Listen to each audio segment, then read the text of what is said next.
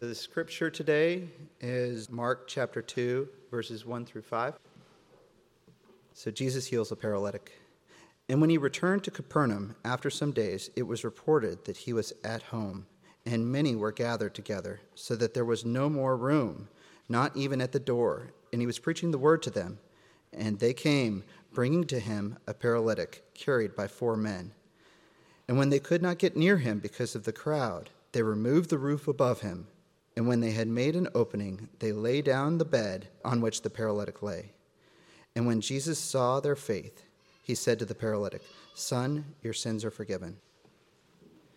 Just to actually introduce Justin. Justin's been here a couple times before. He's a singer-songwriter, lives in Concord, and just has a wonderful heart for God.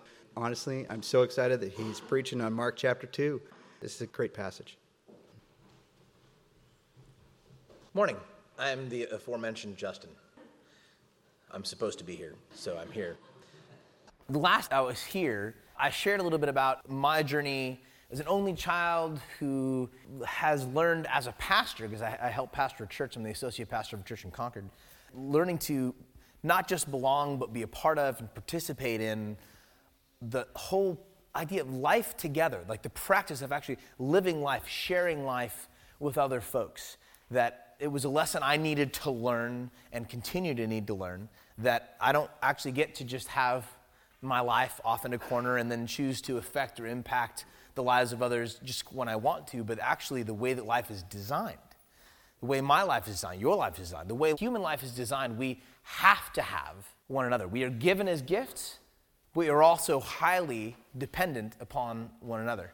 And so I painted this picture using the CMYK print process, talking about the fact that cyan, magenta, yellow, and black need one another in the print process, otherwise you don't get a full color print. And I think that's the way life works. We actually have to have one another, because if we don't play our parts, then the whole picture doesn't look the way it's supposed to.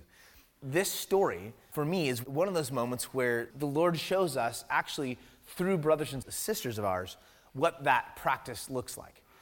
And so in the account, you have these 4 friends who have a 5th friend.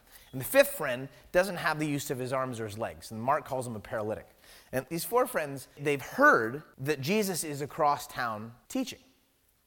And so they hatched this plan to get their 5th friend, who doesn't have the use of his arms or his legs, across town to where Jesus is. Because apparently they've also heard these rumors that this Jesus person does these miraculous works and people get healed, and they're going to take a chance on this. So they hatched this plan. One of the parts of the story I love most is that the central character in this story is this paralytic, but he has no lines in the story. And maybe you resonate with that a little bit. You seem to be the central character in your own story, but you often have no say whatsoever as to how that bad boy's going. It's just kind of moving along. And you're like, I think I have some ideas about what might work better. And life or your friends of the Lord just says, I have a different idea. So these 4 friends, they put their 5th friend on a mat, and they're carrying him across town. And who knows, like, is he into this? I don't know. Is he like the idea? I have no idea. He's just on the mat, like, where are we going? What are you going to do about it? So they carry him across town. And they get to the place where Jesus is teaching. And the way Mark writes about it, he says that there were so many people in the room that they couldn't get in the door. Now, if that's me, I think to myself, hey, good job. A good effort. Nice work. You know, we came up against an obstacle that's clearly insurmountable, and it's the thought that counts, right? You know, good job, guys. Way to put some work in. But this is why we do things together. If you've ever tried to carry a person more than a couple blocks, and if you have, talk to me afterwards. If you've carried a body more than a couple blocks, I need to see you. But if you've tried to carry a person like more than like 10, 12 feet, like it takes more than one person. It takes 3 or 4 people to carry a person across town. They get there, but this is the other reason we need one another, because you always have to have the crazy friend. Like you might have the crazy friend. You might be the crazy friend. Thank God for you if you were the crazy friend. Because the crazy friend is the guy in this story who you don't hear from immediately, but the next thing you know about these 4 friends who come to this obstacle is that they're on the roof of the place, which means you've got a crazy friend. It's like, I got an idea. Right? I don't know how you get a paralyzed guy on a rooftop in the 1st century. I have no idea how this has some sort of elaborate pulley system. And so they get on the roof, And they're figuring, so Jesus is probably here in the corner teaching. And so maybe this is, I guess maybe he'd be here if that's the doorway. And they figure out where he might be in the room, and then they start cutting a hole in the roof. Peeling back a layer here in my own psychology. Every time I think about this story, I have the Looney Tunes image of the saw. It cuts the perfect, that picture. The Bible comes through in Looney Tunes in my brain. So they're cutting a hole in the roof to lower their friend through. And again, you need the crazy friend to say, hey, this is the plan. And actually, let's put it in a different context. We hear this story, and it's in the scriptures, and I'm like, you might have read this story before or heard it taught on. I've taught it before. But put it right here. Let's say, here we are this morning on Sunday. Guest teachers teaching. It's a nice quiet morning. It's raining. Kind of everyone's in that sort of like it's raining mood. And then we hear something on the roof. And it's clearly footsteps, and someone's dragging a body around. And the next thing we know, there's debris falling on the floor. And we're all sort of like frozen at like, what? And the next thing you know, then there's a hole large enough to put a person through, and there are 4 people looking through the hole. Here's the thing, if that were to happen, here's the thing that no one in the house, nobody says this. No one looks up at that moment and goes, oh, what faith? Nobody says that. If someone's crawling on the roof of this place with a body, cuts a hole in the roof, we're like, you're going to have to pay for that. That's like, get off the roof. This is a day. Because faith, when we really execute faith, when we actually really carry through, faith oftentimes looks like lunacy. Can I get a witness? It looks nuts. It really does look crazy. And I'm not talking about all the time like the big thing is like it looks like crazy because you're going to move to Calcutta and give away all your stuff and just hang out in a slum until Jesus heals everybody. Like that's crazy. I know people who've done stuff like that. That's crazy. I'm talking about you're going to still continue to give 10% of your money to a church when everything in the world tells us that like the church can't be trusted. But we say, actually, I believe that Jesus dwells in and among his people, and I'm going to continue to tithe. That looks like craziness. It looks like lunacy to the world. Faith looks like craziness. Counting on other people in your life. Giving yourself, investing in the lives of other human beings. There might not be anything quite as risky as doing this. As saying, I'm going to give my time, my effort, my energy, my talents to other people. I'm going to give the best of who I am to people who I don't know what they're going to do with it. It looks like lunacy. Faith looks like craziness. And that's what we need to do together because we just don't do crazy stuff by ourselves. Like we come up against like that moment, the crazy moment. And we're like, I don't know. But someone in our group says, I have an idea. And then everyone kind of has the courage because we're together. Like, well, if I'm going to do something nuts, like at least if I'm going to get arrested, I will at least get arrested with some friends. So they cut a hole in this roof.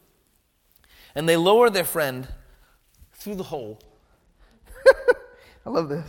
They're lowering their friend through the hole. And here he is laying on the mat. And by the way, this is also how you know that there is at least one woman involved in this plan. At least one woman. I can see 4 guys getting their friend across town on a mat. I can see that. I can see 4 guys figuring out a way to get their friend on the roof. And I definitely can see 4 guys cutting a hole in a roof. But at that point, that's where like male ingenuity kind of comes to an end. Because like as soon as that hole is cut, you realize there's some distance between the roof and the floor. And that's something you hadn't factored in. As a guy, I know that this is how this would work. And I'd be like, we're going to have to drop him. That's how, like, this is how this works. But this is where you know there's at least one woman involved. It's like, strangely, I've been carrying 600 feet of rope around for years in my purse, and I don't know why. This is how you know. Like my mom, at least, she's that gal. I was like, how do you have 600 feet of twine? I just have it. I don't know. So they're lowering their friend through the roof, and he's lying on the mat, and he's looking up through this hole at his 4 friends, thinking about all the times he's seen them drop stuff. And they set him down on the feet of Jesus. And this is when things get honestly nuts. Because, as Mark records the story, Jesus says nothing initially about the man at his feet.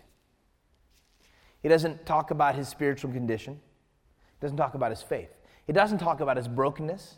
He says nothing about his spiritual or physical or emotional condition. This is what happens. Mark records that Jesus looks up through the hole and he saw their faith. And then he turned to the man on the ground and he said, your sins are forgiven. You are healed. Take up your mat and walk. This man's healing and forgiveness was predicated on the faith of his friends. Here's why we need one another. Because you've been there, where someone else's faith has carried you for a season. Where you stopped because you could not believe the things you wanted to or needed to believe about who you are or who Jesus is in your life, and there was someone else, or maybe a team of someone else's, in your life that you looked at and said, as long as you're holding on, then I'm holding on. You've been there. And you've been that person, whether you know it or not, where someone watched your life and thought, if you can get through the crap you've been going through, if you can wade your way through this darkness, if you can make it and follow Jesus, then so can I. You've been that person on both sides of that equation. See, we can't get to the places God wants us to get by ourselves. And we know that. But we're convinced by our culture that our limitations have to be overcome with chemicals or life hacks. Right? So you got to drink your 15th Monster of the day or whatever that is. Just putting this garbage on our bodies, because even the fact that we need rest is a limitation. We need to somehow overcome that. Instead of buying this crazy, wonderful notion that our limitations are actually sort of like the hooks that people can latch onto in our lives, that fact that I'm a needy person on some level invites you into my life, that you and I have to do life together because I can't get where God is sending me by myself. These 4 friends can't get their friend across town with just one of them. They have to have all 4. It takes all of them and the crazy friend and the woman with the person with the 600 feet of rope. And none of this happens for this gentleman unless his friends do it with and for him. We have to have one another. We are given to one another as gifts because of that. So I'm going to invite the band up.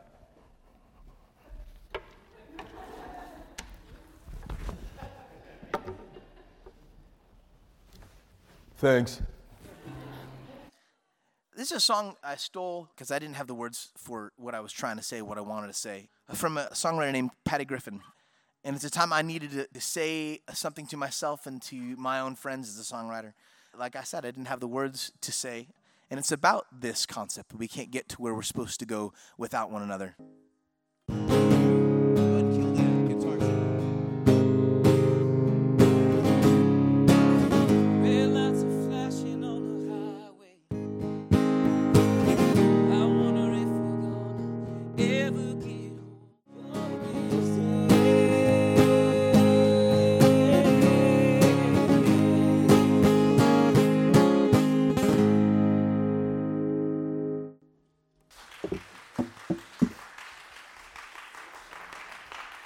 So this is a young man I met in Ecuador outside of a town called Quito.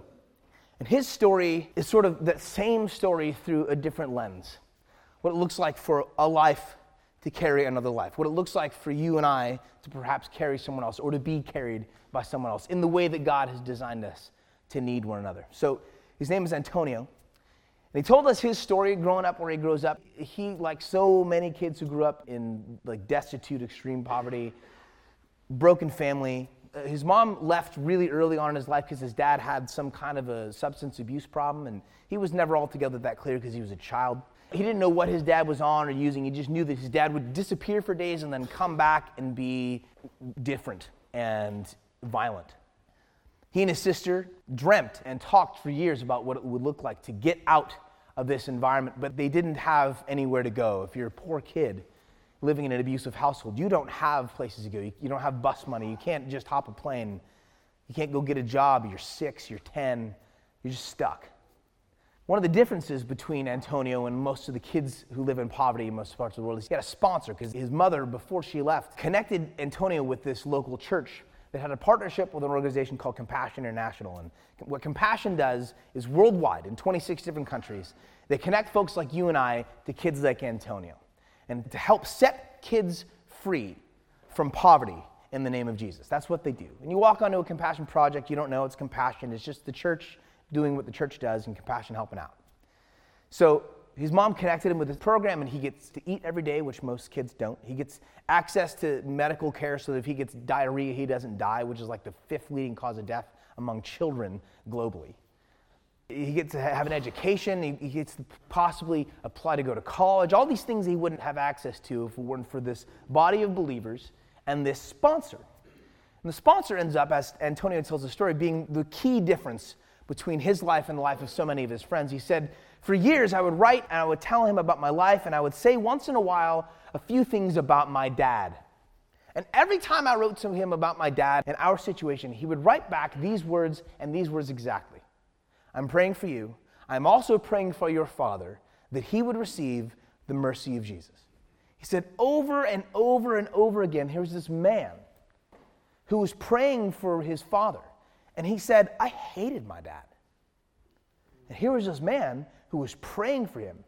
Like, did he not get it?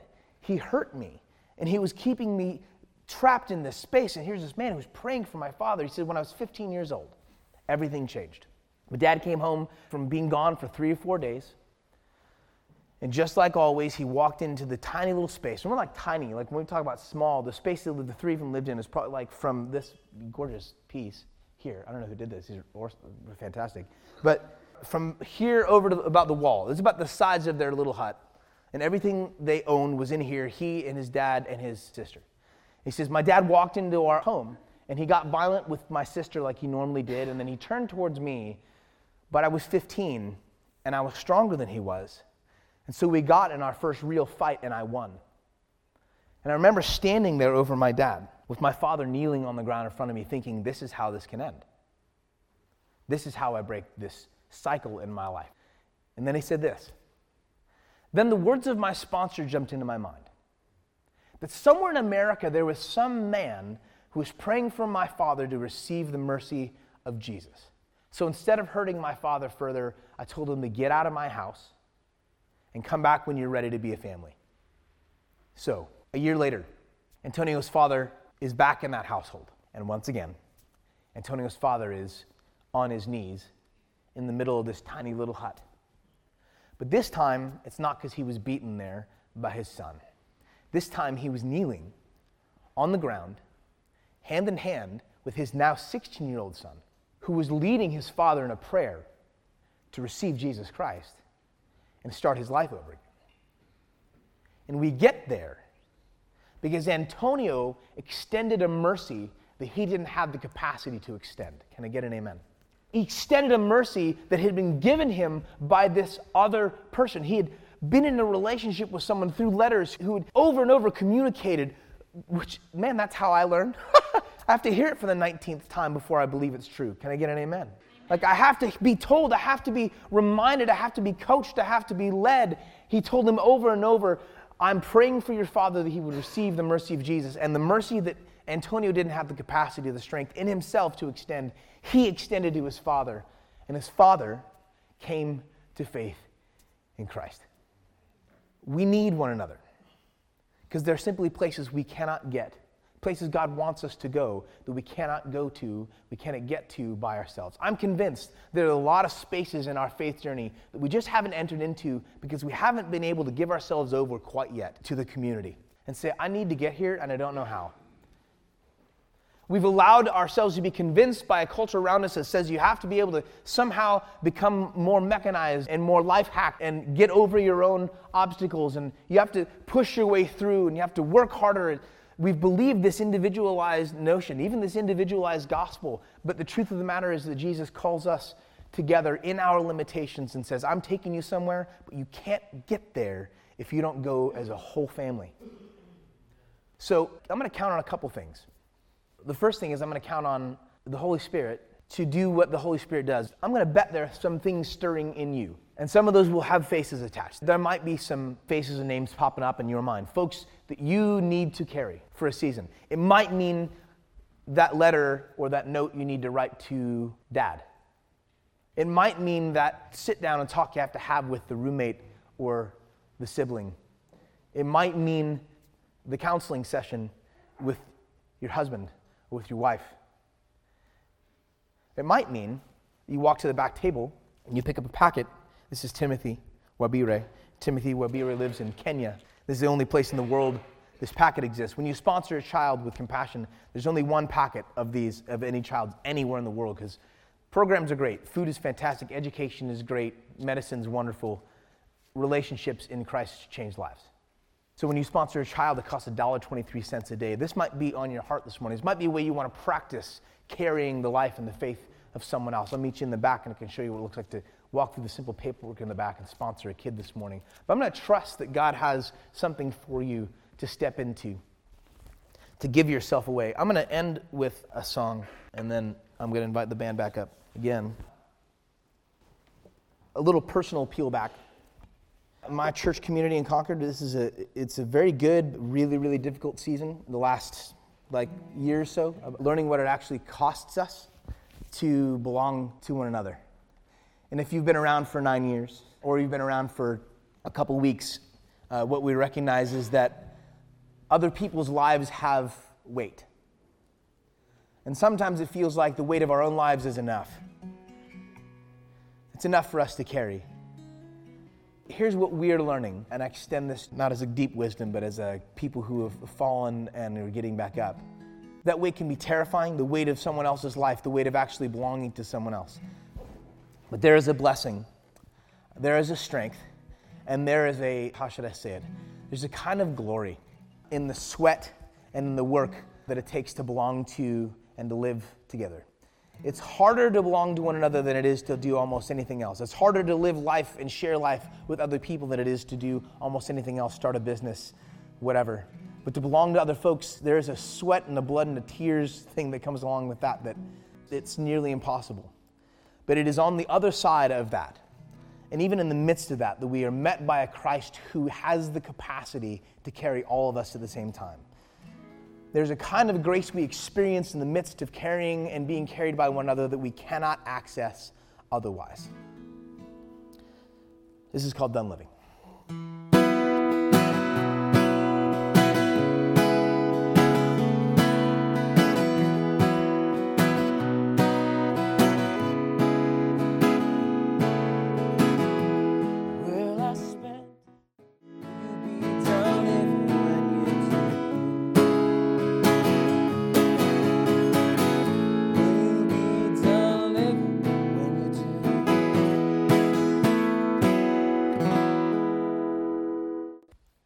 Jesus, you have given us one another as a gift, and you've given us to one another as a gift. And there is just no point in history in which the gifts you give don't come along with some kind of challenge. We're responsible for the lives that you've given us, though our lives are themselves are gifts. May we find a deep joy in the responsibility we have to one another, knowing that you are calling us always as a whole people to places we cannot get to, not only without you, but without one another. This is how you've designed it. So in the hearts and the minds of my sisters and my brothers, that you would call to mind now, in this moment, the places where they are essential, the places where they are most needed, the places where their gifts and talents are multiplied. And give them the confidence, the courage, and that deep sense of satisfaction knowing that they have been given to that place, to that neighborhood, to that relationship as a gift, as a good gift. And the things you've set out to accomplish through them, you will accomplish, because you always finish what you start. Amen?